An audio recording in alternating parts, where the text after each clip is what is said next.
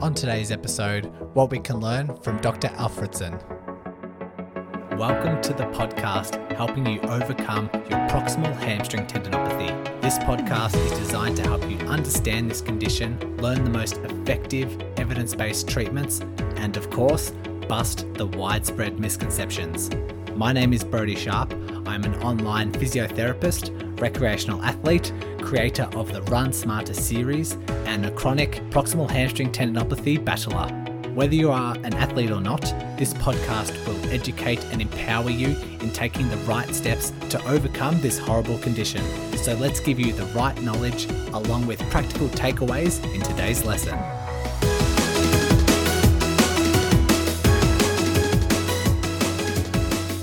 Welcome back. Thanks for joining me once again. Hopefully you are, by this stage, well on top of your rehab for your hamstring. And today's episode was just an idea I had the other day, recapping on my experiences at uni and the story we had around Dr. Alfredson, and thought there was a lot of interesting takeaways from his story and his experiences, which I'll talk about in a second, when it comes to PHT rehab, because it's a mistake or like a missing link that I very often see. And so thought I'd just do this quick little episode just to give you a bit of self-reflection. So who is Dr. Alfredson? In the physio and PT world, there's this Alfredson eccentric protocol that we use, particularly for Achilles tendinopathies.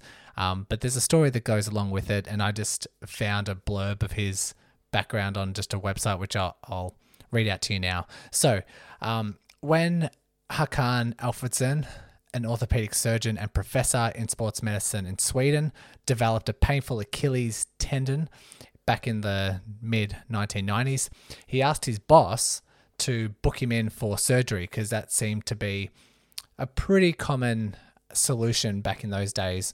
And so he did develop this painful Achilles, asked his boss, but his boss refused because the problem wasn't yet serious enough and the clinic couldn't afford to have Dr. Alfredson off on sick leave.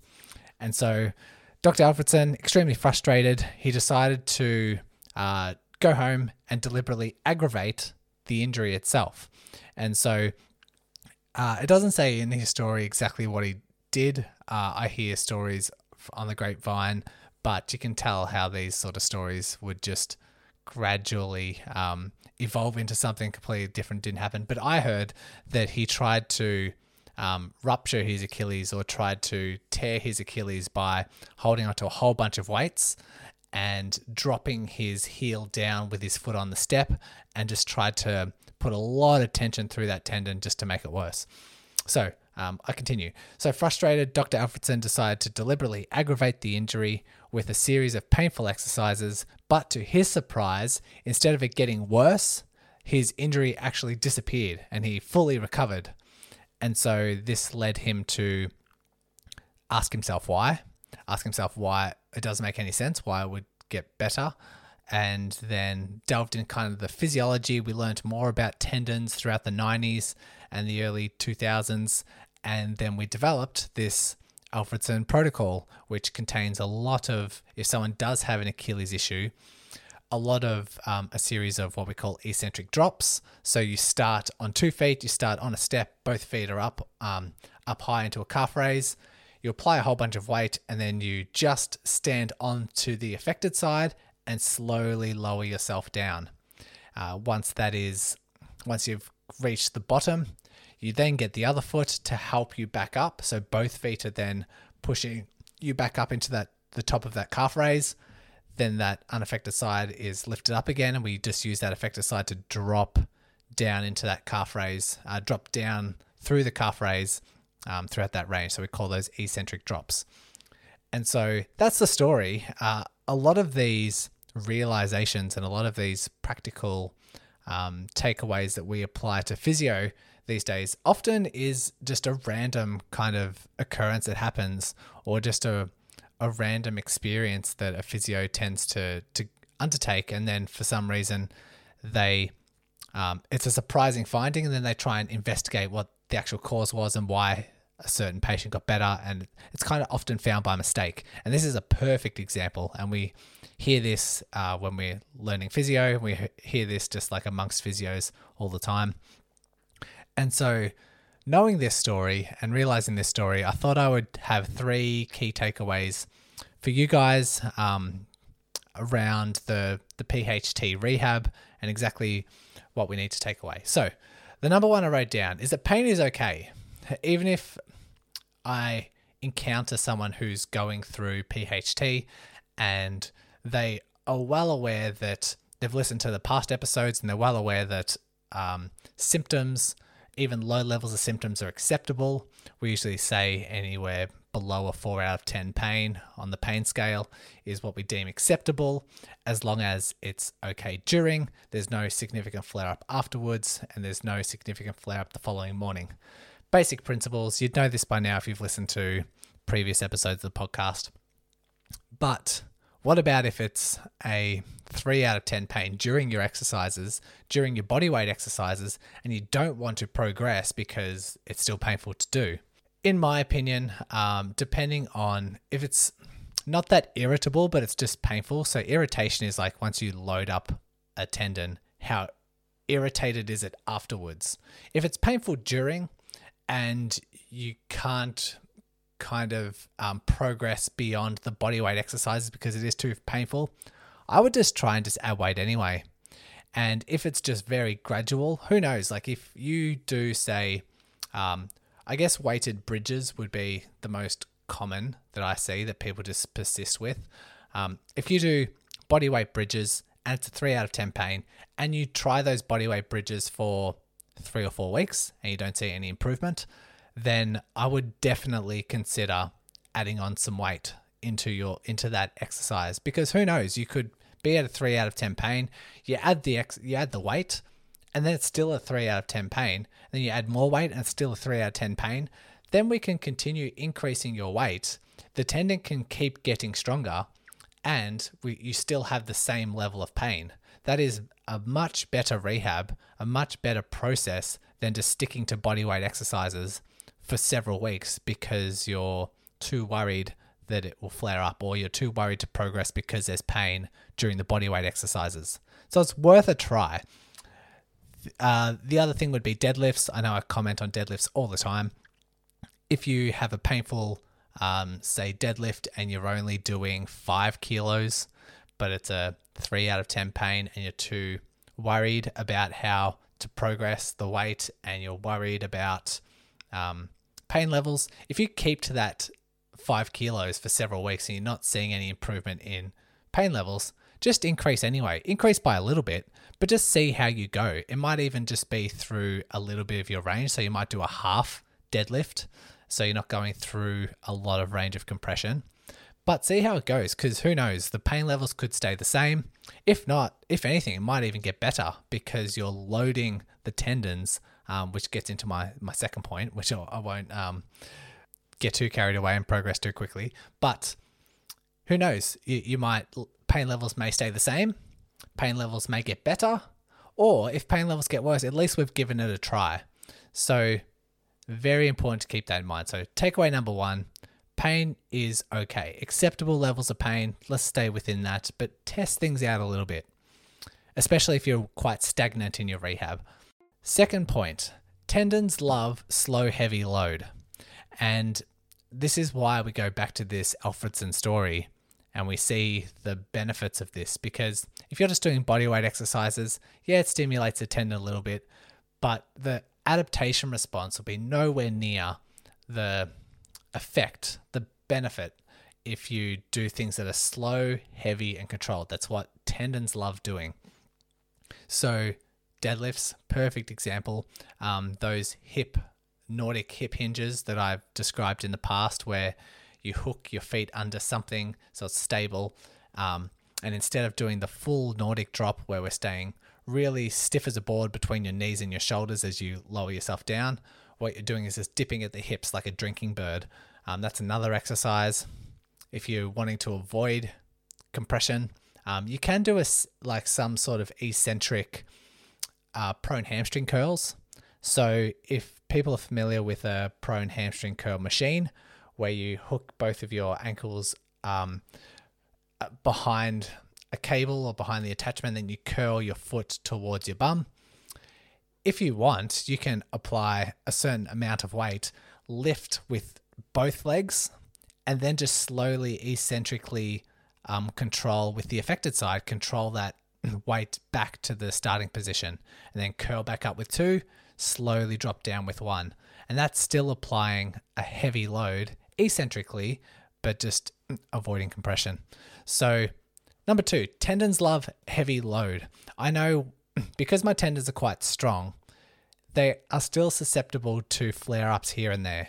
But I know that if I do encounter a flare-up and my hamstring tendon's a little bit achy and sitting is a little bit annoying, I know that I need to do heavy stuff. I'm not going to go and do body weight bridges or body weight deadlifts. I go straight into heavy deadlifts because I know my tendons are already strong.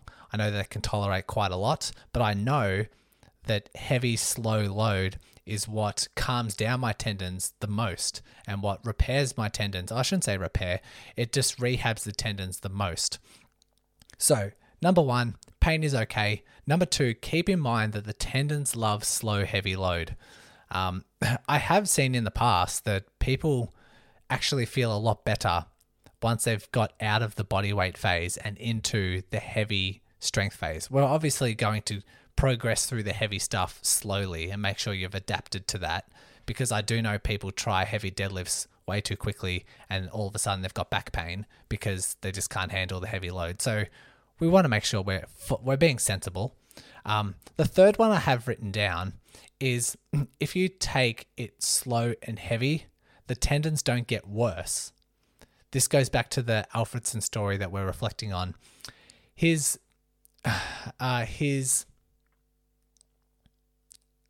assumption when it comes to heavy loads was that the tendon was going to get worse. You're going to put a whole bunch of load, going to drop over this step and put tears in the tendon or just make it significantly worse, and therefore he requires surgery. But it actually got better. So when it comes to the slow, heavy stuff and people are fearful because of pain, because they fear there's going to increase the damage or increase a tear or something, we've busted those myths in earlier episodes. But keep in mind, it actually gets better. And it will take a very extreme, rare case for a tendon to structurally get worse under load if we follow our adaptation principles.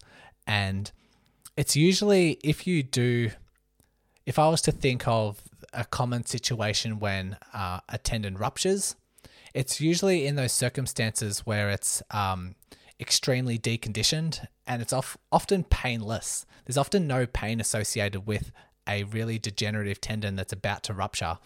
And one of my examples for, I guess, in the past when it comes to sports, team sports, I often think of us playing Aussie rules football. There was a Masters game that my dad participated in, so he played Australian rules football. He played it throughout his teens and into his 20s and early 30s. Then he gave up footy, getting too old, and his club decided to run a kind of like a reunion Masters game where they just have a bit of fun, a bit of pride on the line, but get a whole bunch of people who played 20 years ago and start playing a competitive game, a fun game, but they treated it pretty competitively, to a game of football. So fast sprinting, tackling, kicking, all that sort of stuff. And I just thought to myself, that is a ruptured tendon, ready. It's setting everything up for a ruptured tendon, because you have deconditioned athletes who have just not played any sport, not participated in anything, drinking beers for the last 20 years. And then all of a sudden they're playing in a game which they're not going to ease into it. As soon as the ball's thrown up, as soon as they play, their pride's on the line and they're going to try and be the fastest, be the biggest, be the strongest, and competitiveness gets ahead of them. And to my surprise, there was 2 ruptured Achilles tendons that game, and I think there was a torn calf. No surprises there. But those tendons, tendons themselves, they didn't have a tendinopathy at that stage. If you were to ask them before the game, they'd say they're feeling fine. It's only because they've got a really weak tendon that's really deconditioned, then you just put them through an extreme scenario. So they're the scenarios which I've seen in the past that actually rupture a tendon. I haven't really seen a proximal hamstring tendon rupture due to a deadlift or something like that. It very, very rarely happens unless there's maybe another pathology going on in the background. So, as we sum up today's episode, looking back on the Alfredson story, pay attention to your own rehab and your own exercises, and just be reassured. Go through those 3 points I said. Pain is okay. Tendons love heavy load as long as we do them slowly. And tendons, when you apply that slow, heavy load, tendons don't get worse, they actually get better. So something for you to try out if it's maybe a missing link or a gap within your rehab. There's some practical takeaways there for you to go away with. If you do enjoy this podcast, please share it out to those who are commenting on Facebook or just any passers-by, or if you just see on social media in general anyone that's suffering from this particular condition.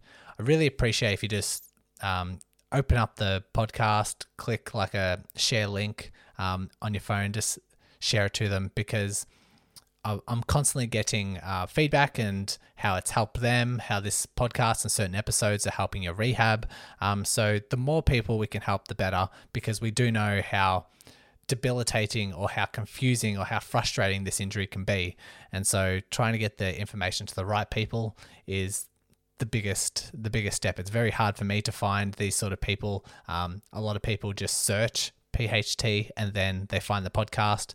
But if people aren't familiar with podcasts or not sure where to search, the next best step is for you guys to share the podcast out. So if you could do that, it'd be fantastic. And yeah, we'll catch you in the next episode. Thanks once again for listening and taking control of your rehab. If you are a runner and love learning through the podcast format, then go ahead and check out the Run Smarter podcast, hosted by me. I'll include the link along with all the other links mentioned today in the show notes.